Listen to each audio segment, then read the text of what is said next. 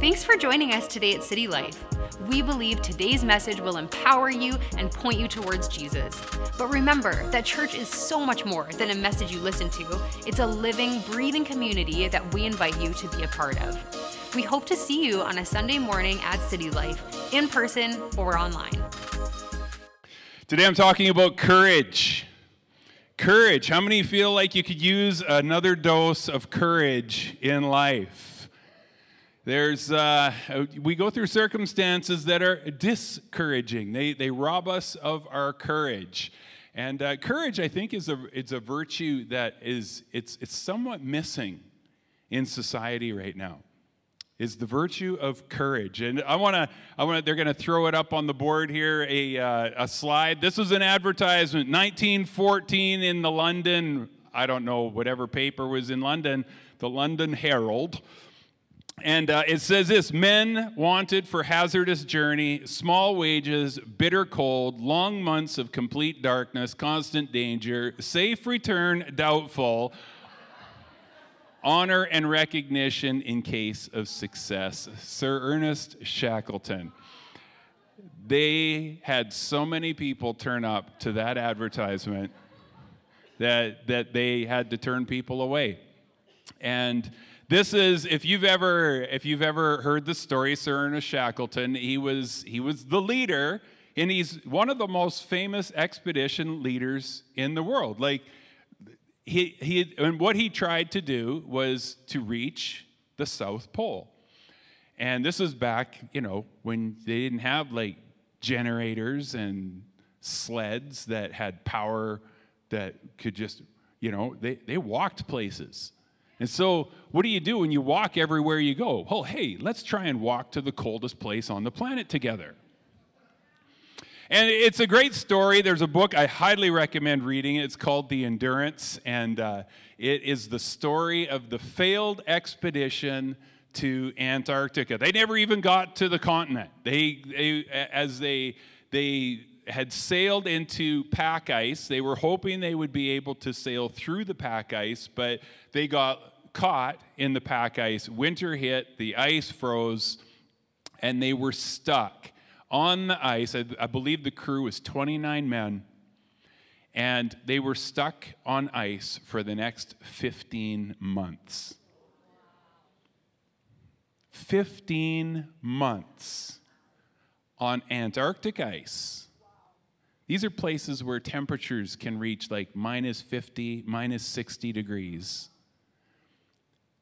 15 months. The last crew members were rescued after 19 months of being stranded. And here's the thing, not a single crew member was lost in the expedition. They didn't lose a single person.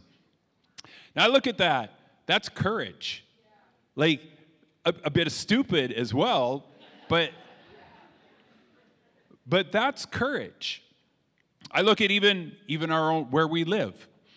Just 100 years ago, just over 100 years ago, there were people that left the security of where they lived, packed up their stuff, loaded up their horses, and they came out here. And they came and settled land that was not, like, they didn't get here until we'll just check in at the Holiday Inn for a while until we find a place to live. They came here, and you had 3 goals the first winter. The 3 goals, when you arrived, you had 3 goals before the first winter, is get a home built before winter, get a garden planted with enough time to harvest some food so you can eat during the winter, and then the third thing was just pray you don't die in the winter. And this is a mindset that's what our land was built on. That was what people came here. They didn't come here for safety. They came here for opportunity. And that was the mindset that kind of permeated a generation. They wanted opportunity over safety. And they say, I was listening this week to a message by I think he's a sociologist. He's something. Anyways, He said there's three traits that are common to thriving societies, and it's courage, sacrifice, and persistence.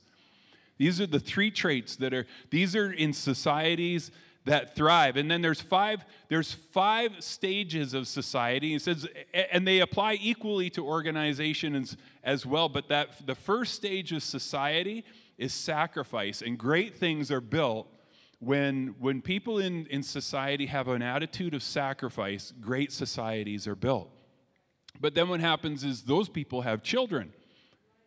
And those children, they take on the next stage of society, which is still good. It's appreciation.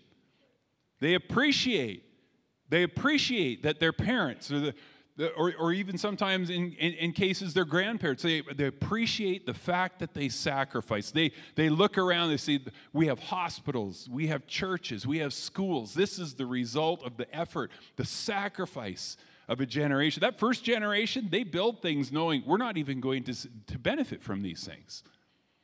It's going to be our children and our children's children. That attitude of sacrifice. But then the third thing it shifts into is an attitude of entitlement. Now it's not just we don't just appreciate the fact we have schools or the fact we have hospitals. We expect to have schools. We expect to have hospitals. I expect society to serve me. It's a different type of mindset. Now, one thing to keep in mind is at any point, society can return to the first. Society can return back to that attitude of saying, I'm going to sacrifice for something better. But if it doesn't, it goes from entitlement to contempt. Defund the police. We start to have contempt. And it's one of the things that wisdom that we need to hear this a little bit more is never tear a fence down until you know why the fence was built. There might be a bull on the other side of that fence that wants you to tear that fence down. But we go into contempt where it's not only a sense of entitlement, but it's just like, oh, we can do better. And then the fifth stage is destruction. Just bury it. And I think the danger of us right now, I think sociologically as a society, is I actually think we're in stage 4 right now. And you don't get good things in these last 2 stages. What we have to do is have the courage to return to stage 1. We have to because sacrifice takes courage. Sacrifice takes courage. Building things, building society, it takes courage. And I would argue that it's vital we choose courage now more than ever. No one is coming to rescue you. You have to make that choice for yourself. And that takes courage. And I think part of the danger of when we fall into these entitlement and the contempt is we're thinking it's somebody else's job to rescue us. It's your job to rescue you. And that takes courage. That takes courage. Now, some of you I don't like his preaching today. I don't like what he's saying. Take personal responsibility. The command to be courageous is one of the most common commands in the Bible. The command, couple that with the command to not fear or not be afraid, and I think it might be the most common command through Scripture. That it is a theme from the start to the finish is to be courageous and to not be fearful. Joshua 1:9, have I not commanded you? Be strong and courageous. Do not be afraid. Do not be discouraged, for the Lord your God will be with you wherever you go. There's so much in here. But 2 more times, just in the beginning of in this book of Joshua. Now, Joshua is a leader who's commissioned with leading a nation into the promised land, which would be an intimidating job. It's hard enough just to lead like one person somewhere, let alone a whole nation of people known for grumbling and complaining. So why is God commanding Joshua to be strong and courageous? Well, because our natural inclination is to not be strong and not be courageous. Our natural, if we give in to our feelings, we tend to revert into insecurity and fear. Be strong and courageous. It takes courage to trust God. And in our current society, this is counterintuitive to a society that has idolized comfort.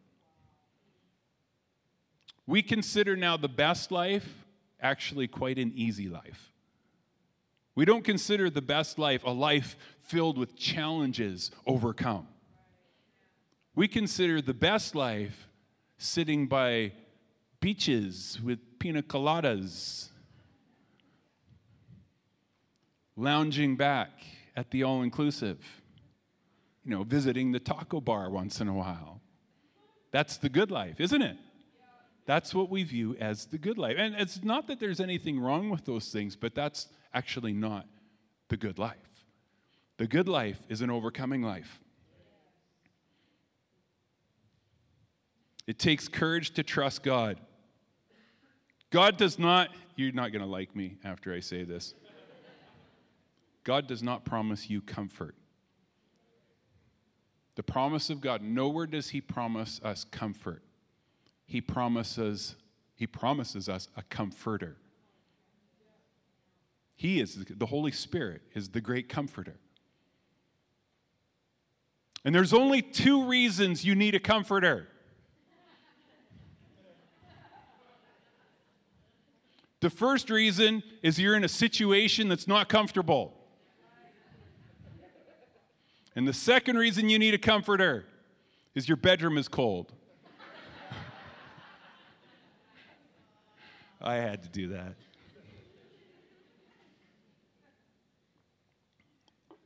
Just have to get a dad joke in there somewhere.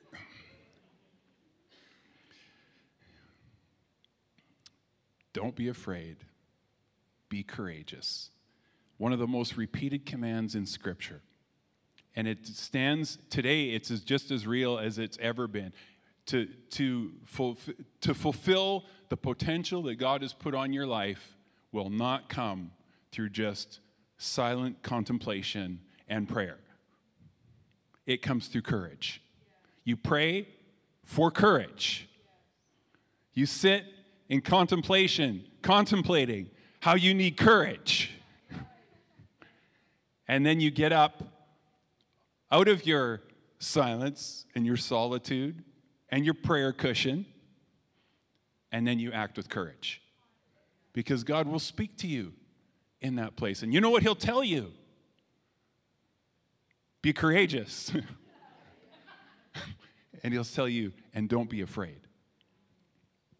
Be courageous. How did we get here as a society? Well, I think we've prioritized safety and comfort over opportunity. And I think to a large degree, culture, media, government, they've manipulated us using a primal response in our brain, and that's that fear response. What fear does is when we allow fear to run rampant in our lives, fear can control us. Like the Bible literally describes the war in us as it's a war between love and fear. And where we're listening to fear, we can't listen to love. And where we're listening to love, we can't listen to fear. And God's Spirit is a spirit of love. And where there's perfect love, there's no fear. But fear activates a part of our brain that logic doesn't shut off. So it's like when somebody is afraid of wasps. 'Tis the season right now, right? And have you noticed some people, as soon as a wasp starts flying around them, they're just like, And then they're like off the table, and they're like up hiding under the bed in the house, and you're just trying, or maybe it's a bee, whatever your preference. And you're just, you know what? If you just sit still, it won't bother you. But the problem, I can see some of you do not understand. I understand perfect, because the logic and reason part of your brain doesn't govern the fear part of your brain. Fear overrides everything, and that's how we survive. If you walk out the door and there is a bear in front of your door, your fear system kicks in. And you will, but the problem is, you will now never walk out your door the same again. You will have a response because of a fear system that kicked in. It's the limbic system of your brain, and it's when we had to run away from tigers and we had to run away from bears to live. That was the part of our brain that kept us alive. But we don't have tigers and bears chasing us anymore. But that part of our brain still works the same.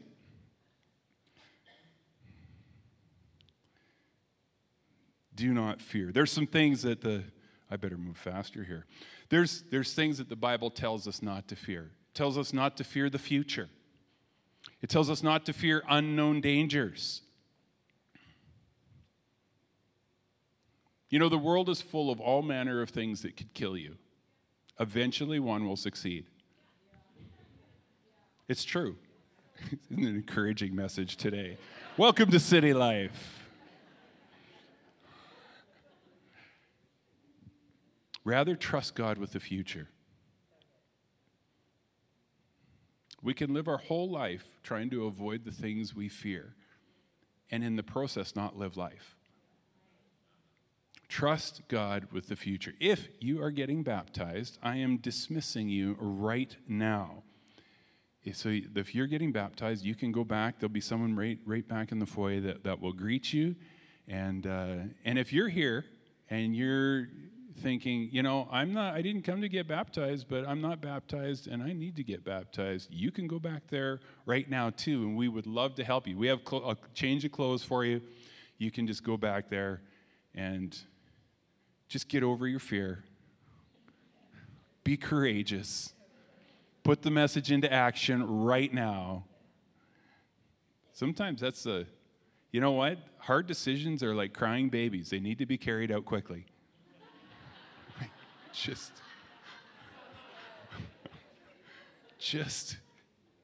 do it.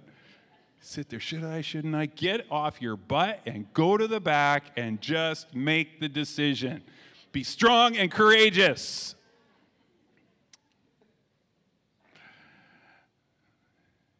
Don't fear the future. Don't fear unknown danger. Psalms 118:6, David said, "The Lord is with me, I will not be afraid. What can mere mortals do to me?"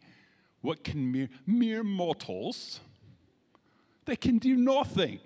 That was a terrible accent. I need to get Simon to do the accent for me. He's just like, Mike, I can't help you with that at all. My accents are beyond help. They're terrible. That's what makes them funny. But Daniel Gardner in The Science of Fear, Why We Fear the Things We Shouldn't and Put Ourselves in Greater Danger. It's a long title. He says this, we are the healthiest, wealthiest, and most long-lived people in history, and we are the most afraid. This is one of the great paradoxes of our time.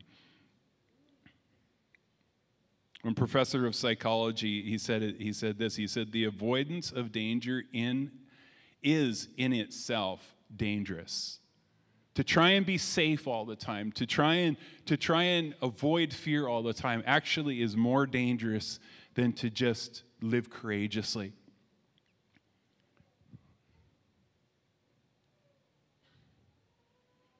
That baby cried just on cue there, eh? Don't fear failure. Failure is inevitable. It's what we do with failure that matters. If you fear failure, you're never going to take risks. And if you never take risks, you're never going to go to something new. You're never going to grow. If you fear failure, you'll never take the risks needed to succeed. We need to learn to face risk with faith. Everything good involves risk. What happens if I get married and it doesn't work out? Then you got married and it didn't work out. Then it didn't work out. What's worse is to never enter a relationship because that person might disappoint me. Guess what? They will. What happens if I trust people? They might betray me. Sure, they will. But you know what? Some won't betray you. And some will betray you, and then they'll say sorry. And you'll betray them, and you'll say sorry. And then your relationship will be stronger as a result of this. Life can't be lived without risk. Every good thing involves some amount of risk. And we're living in a world right now that seems to want to put all feelings of discomfort aside, wants to create these safe spaces where you can never be exposed to an idea that might hurt you or an emotion that might leave you triggered. Seems to be the popular word today. Where all sources of risk and fear and discomfort are removed. Guess what? That won't work. It won't work. Which is the last thing not to fear is discomfort and anxiety. Listening to one psychologist, he said the most effective way to overcome anxiety is to willingly face that which makes you anxious. I love this. Jordan Peterson, he said this, go slay your dragon in its lair before it shows up to destroy your village. It's a great quote. Go slay your dragon in its lair before it shows up to destroy your village. In the book, The Coddling of the American Mind, the author says this, teaching kids that failures, insults, and painful experiences will do lasting damage is harmful in and of itself. Human beings need physical and mental challenges and stressors or we deteriorate. We've been teaching a generation of young people the mental habits of anxious and depressed people. And we shouldn't be surprised when they become anxious and depressed in huge and terrifying numbers. We tell them that they're fragile, but they're not. Mike, you're just not being very politically correct today. All right. 3 minutes and 47 seconds to get through some things. That same book, The Coddling of the American Mind, he says there's two activities that significantly correlate. And this is speaking primarily about the next generation or about a young generation, but I think it applies across the board. He says there's two activities that significantly correlate with depression and other suicide-related outcomes, such as considering suicide, making a plan, or an actual attempt. Two things, electronic device use, such as a smartphone, tablet, or computer, and watching TV. These are the two things. He said, on the other hand, there's 5 activities that have an inverse relationship with depression, meaning those who spend more hours per week on these activities show lower rates of depression. Here they are. Do you want to know? It's good. Sports, other forms of exercise. Oh, I don't like this list already, Mike. I didn't want that. I wanted to go to the restaurant, order a latte, go shopping. Sports, other form of exercise, attending religious services. This is not a religious book, by the way. Reading books and other print media, in-person social interactions, and here's the last one, which is really funny. Doing homework. Doing homework. Decreases depression. It's like, well, you didn't know me as a high school student, obviously. But here it is. Put limits. Here's some things we can do that will help us to to embrace a life of courage, but also resist a life of fear. Put limits on news and other forms of media. I think we all know this. Like, we all know that when we check the news or we check even scrolling through Facebook, it's like, there's going to be garbage there. There's going to be garbage there. Here's the question I want to ask you. How much cyanide is safe to drink?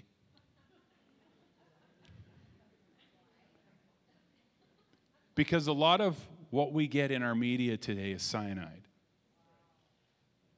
A lot of it, even from this study, it's the most dangerous item that we ever give our kids. Right here. The most dangerous item we have ever given to them for their mental health. I'm holding in my hand. And we give it to them for their birthdays.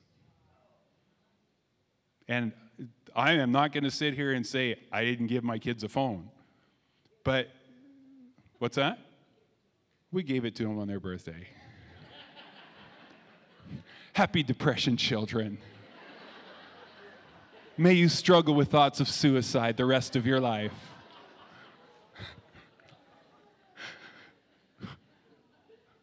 It's really bad, isn't it? But most of us know this. Well, why do we know it? Because we go to social media, we go to the news, and we don't feel good. Wow.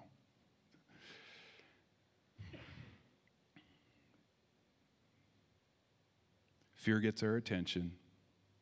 Anxiety gets our attention. It generates a reaction. We click, and that generates revenue for our company. So they keep doing it because they want to keep making money. Because they're not there to make your life better. They're there to make money. That's why you start businesses. Okay, moving right along. You'll like this next one. It's great. Do hard things. Often. Do hard things often.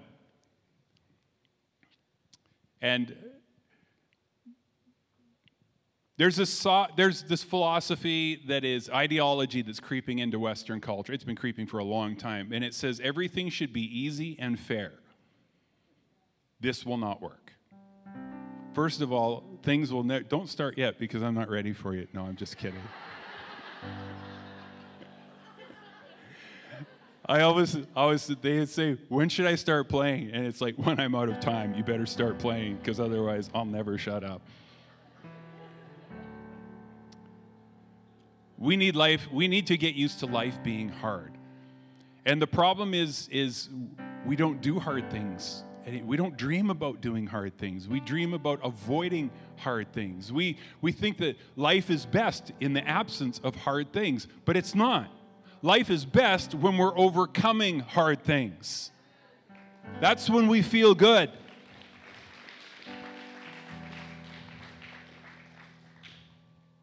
There's an old saying.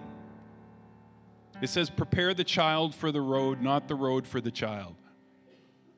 Parents, don't shelter your kids from hurt. Don't shelter them from danger. Teach them how to overcome pain. Teach them to be stronger. And, I know it's complicated. Yes, it is complicated. But courage works better than fear always. Do hard things. I believe tests of endurance are good for us. I believe it's good to learn that you can handle more than you think. You can handle a lot. You'd be surprised what you can handle. You might not like it, but you'll discover things about yourself in it that you can be stronger. It's my personal belief that difficult exercise is good for us on a deeply psychological level. It teaches us resilience, teaches us how to manage stress. It also improves hormonal function and cognitive ability. All right. Too many pages left. Here's an interesting thing. This is from a doctor. You know what the most important step you can take once you're over the age of 50 for your long-term quality of life for the rest of the years of your life? Anybody want to guess? So you think diet? That would be up there, eh? You think diet would be, it's not. Well, it's there, obviously. Don't eat Twinkies the rest of your life. You think medication? Pharmaceuticals? Viagra? That might make your life a little...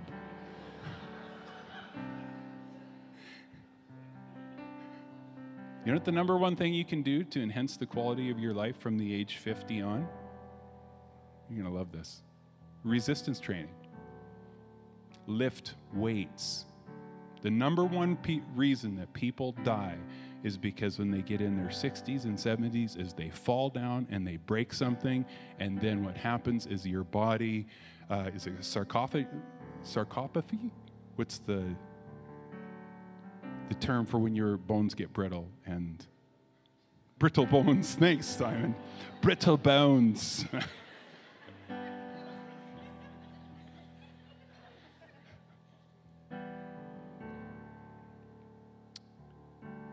Resistance training. Lift weights. Why? Because you need to lift your weight the rest of your life. And as soon as you lose the ability to do it, your quality of life goes down quick. I'm done. The next thing, for those that hate that message, go on a difficult hike. You know what? Read a book that's just a little more difficult than you're used to, that's a little intimidating.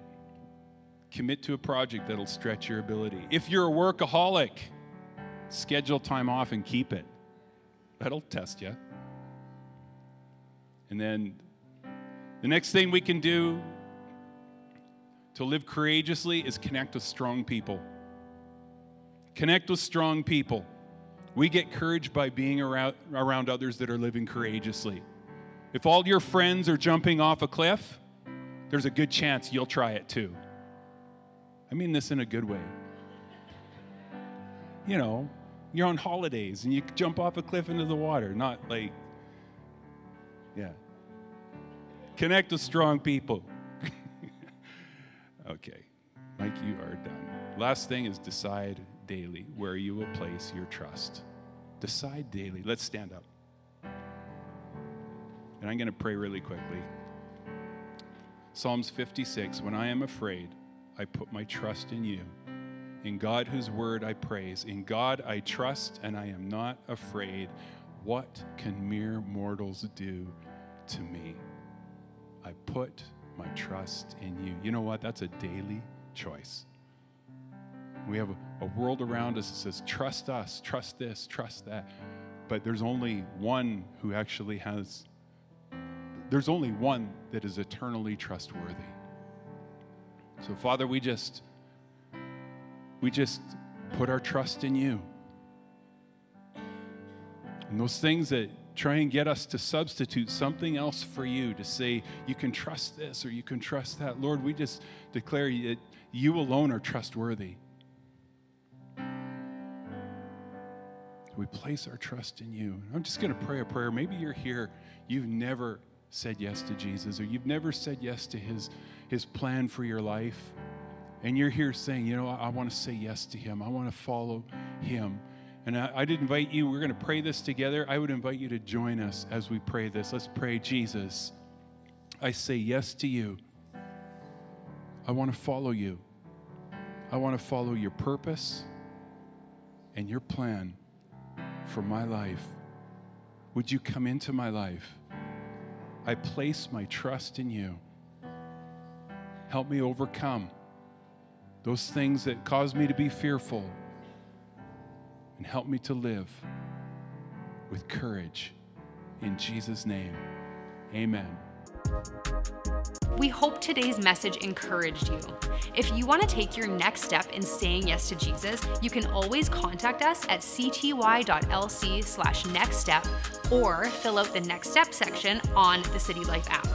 It's an honor to play a small part in what God is doing in your life. We look forward to connecting with you soon.